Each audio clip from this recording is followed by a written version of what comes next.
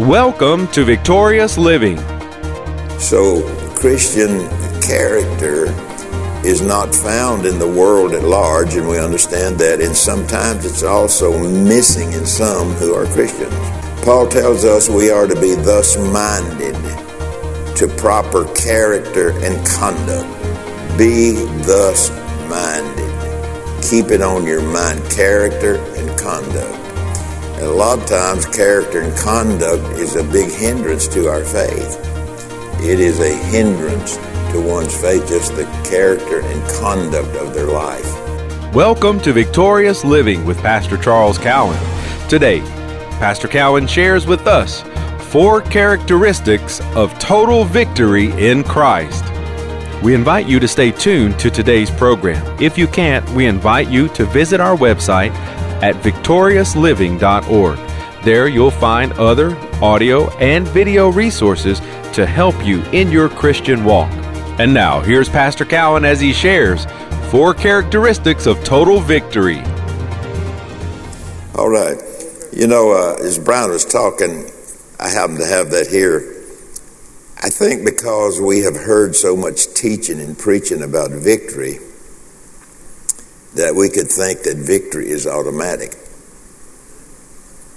A Christian could believe that victory is a permanent status because they are a Christian. But you know, we can say that's not true because there is a fight going on, the fight of faith. Amen. So we don't want to get lulled to sleep in thinking perhaps that we don't understand that we are in a fight. And victory, you know, is much like a sports team in a certain way that wins the game today, but they have another game coming up next week. So we get blessed today, but we got another day coming up. Yes, sir. And we get a blessing along the way, and there's another day coming up. So I don't know that any of you have had that, but there are perhaps some that has that thought pattern, that just because they are a Christian, that God will bless them.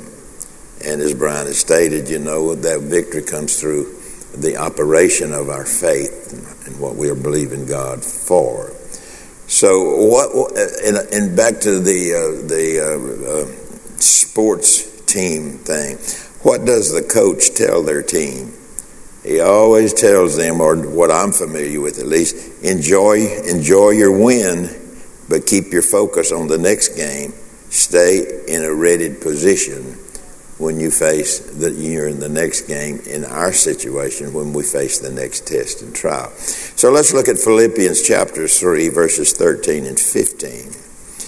And, you know, I always lean back on the writings that Peter said, I'm not writing to you because you don't know the truth. I'm writing to you because you know the truth. What was he saying? It is important to keep remembering and don't lose remembrance of what God and who God is and what he is to us. Philippians chapter 3, verses 13 and 15. Brethren, I count not myself to have apprehended. Now, the whole context of this thing is most of the time it's referred back to what Paul experienced before he came to Christ, and that's probably a part of that as well.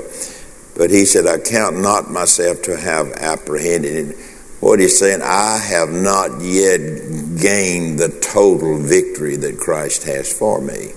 And so I don't know that any of us have. I don't know that any of us perhaps might even do it here, but we do know that we can believe God for it. But he said, then I count not myself to have apprehended, but this one thing I do, forgetting those things which are behind. And there again, making reference perhaps to to his life before being born again.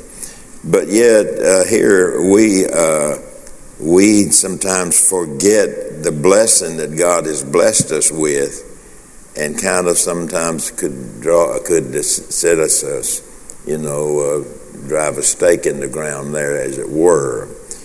But he said, I do, forgetting those things which are behind and reaching forth unto those things which are before.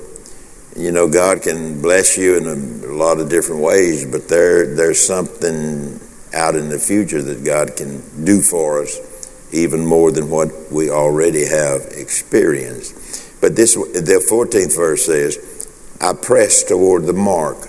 What was Paul's mark? Well, probably there's a lot included in it, but in this particular setting here, pressing toward the mark for total victory.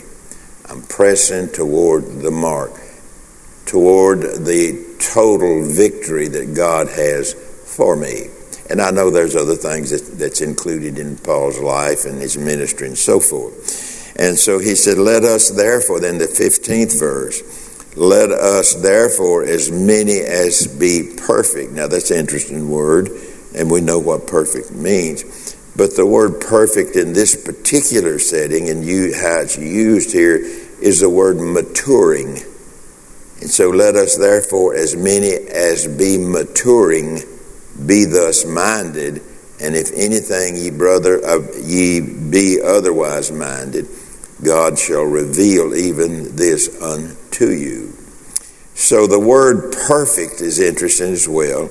It does not apply here to perfection or faultlessness or even the believer being sinless. The word perfect in this sense uses or means to be reaching for complete conformity to those requirements revealed in the Scriptures, in the Word of God. And so we can see that character and conduct are very relevant, are very much connected to this matter of victory in Christ.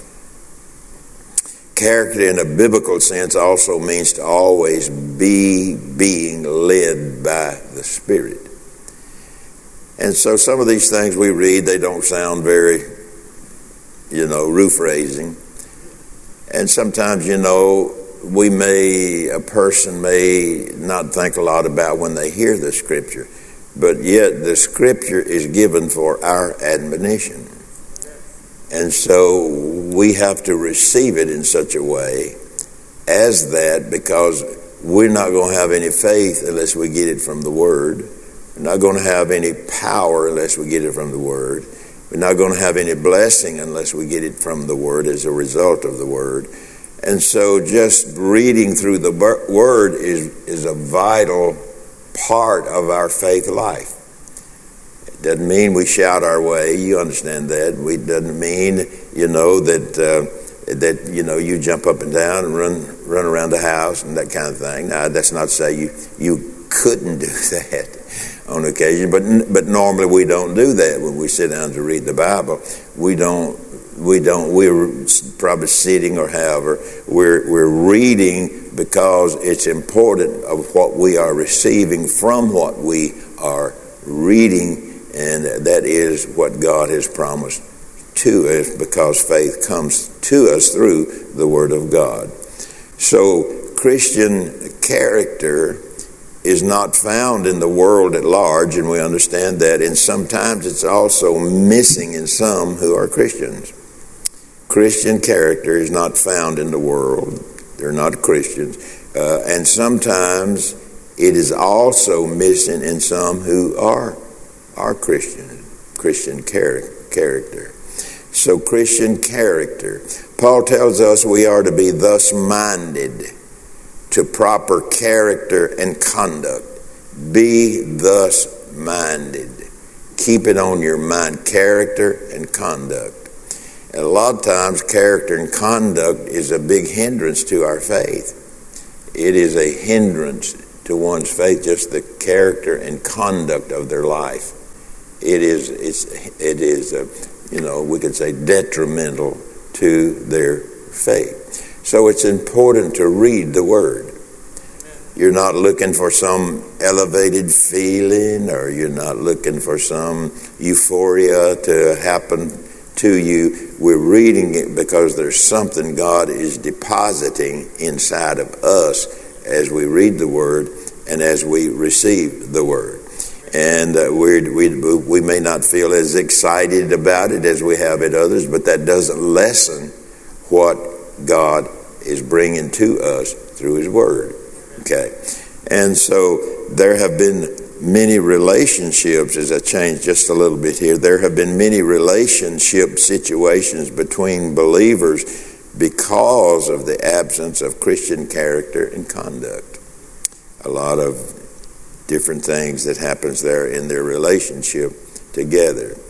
And in most cases, when there is this kind of situation between two people, it is because there is the absence of Christian character and conduct on both sides, creating disunity in the body. Now you think about that for a moment. In the upper room of the day of Pentecost, which we're all familiar with, how that the 120 in the room got unified. You know, sometimes we can't even get unified with ourselves. I say that a lot. We can't get in agreement with ourselves, much less 120. So when you gather 120 people together today, it's a difficult job. Only the Spirit of God can help us and create that. But yet unity is like the oil or the anointing is poured on the head and ran down the beard and so forth and so on. So in a lot of cases, where there is this kind of situation between two believers, in most cases when there is this kind of situation between two people, is because there is an absence of Christian character and conduct on both sides, creating disunity between the two and disunity sometimes in the body. So if we want more anointing, then we want more unity. And if we can enclose a group who is in one accord, then we have turned the spigot on, as we could say, for the power of God to manifest itself among us. And so Paul he's just going through some things that there in the Philippians 3:13 and 15. Now, I want to go through these points with you real quickly tonight. Again, remember, it's not because you don't know them. It's not because there's a new revelation. No, none of that. But I think sometimes people could be looking for something new or a new revelation and forget the old, what we would call the old revelation that we have hung our life on in years past and behind. Number one, victory, total victory, comes when the spirit of one's mind is in total harmony with God's Spirit. Total victory comes when one's mind is in total unity with the Spirit of God, or the Word of God, as we say. So there has to be a unifying factor going on in our relationship with God, where unity is created between us and God, and then broaden that out into a group of people where that unity is unified in the people as well. And so total victory comes when the Spirit... It's our hope that today's message, 4 Characteristics of Total Victory in Christ, has ministered to you. We invite you to come visit us at our website, victoriousliving.org. There you'll find audio of today's sermon, different resources and materials that can help you in your Christian walk. If you would like to request a free CD copy of today's message, you can do that by calling 1-800-842-7896. Again, that number, 1-800-842-7896. If you would like to receive a free CD copy of today's message, request offer 28. Today's offer number is 28. From Pastor Cowan and the congregation of Faith is the Victory Church, we'll be looking for you next time on Victorious Living.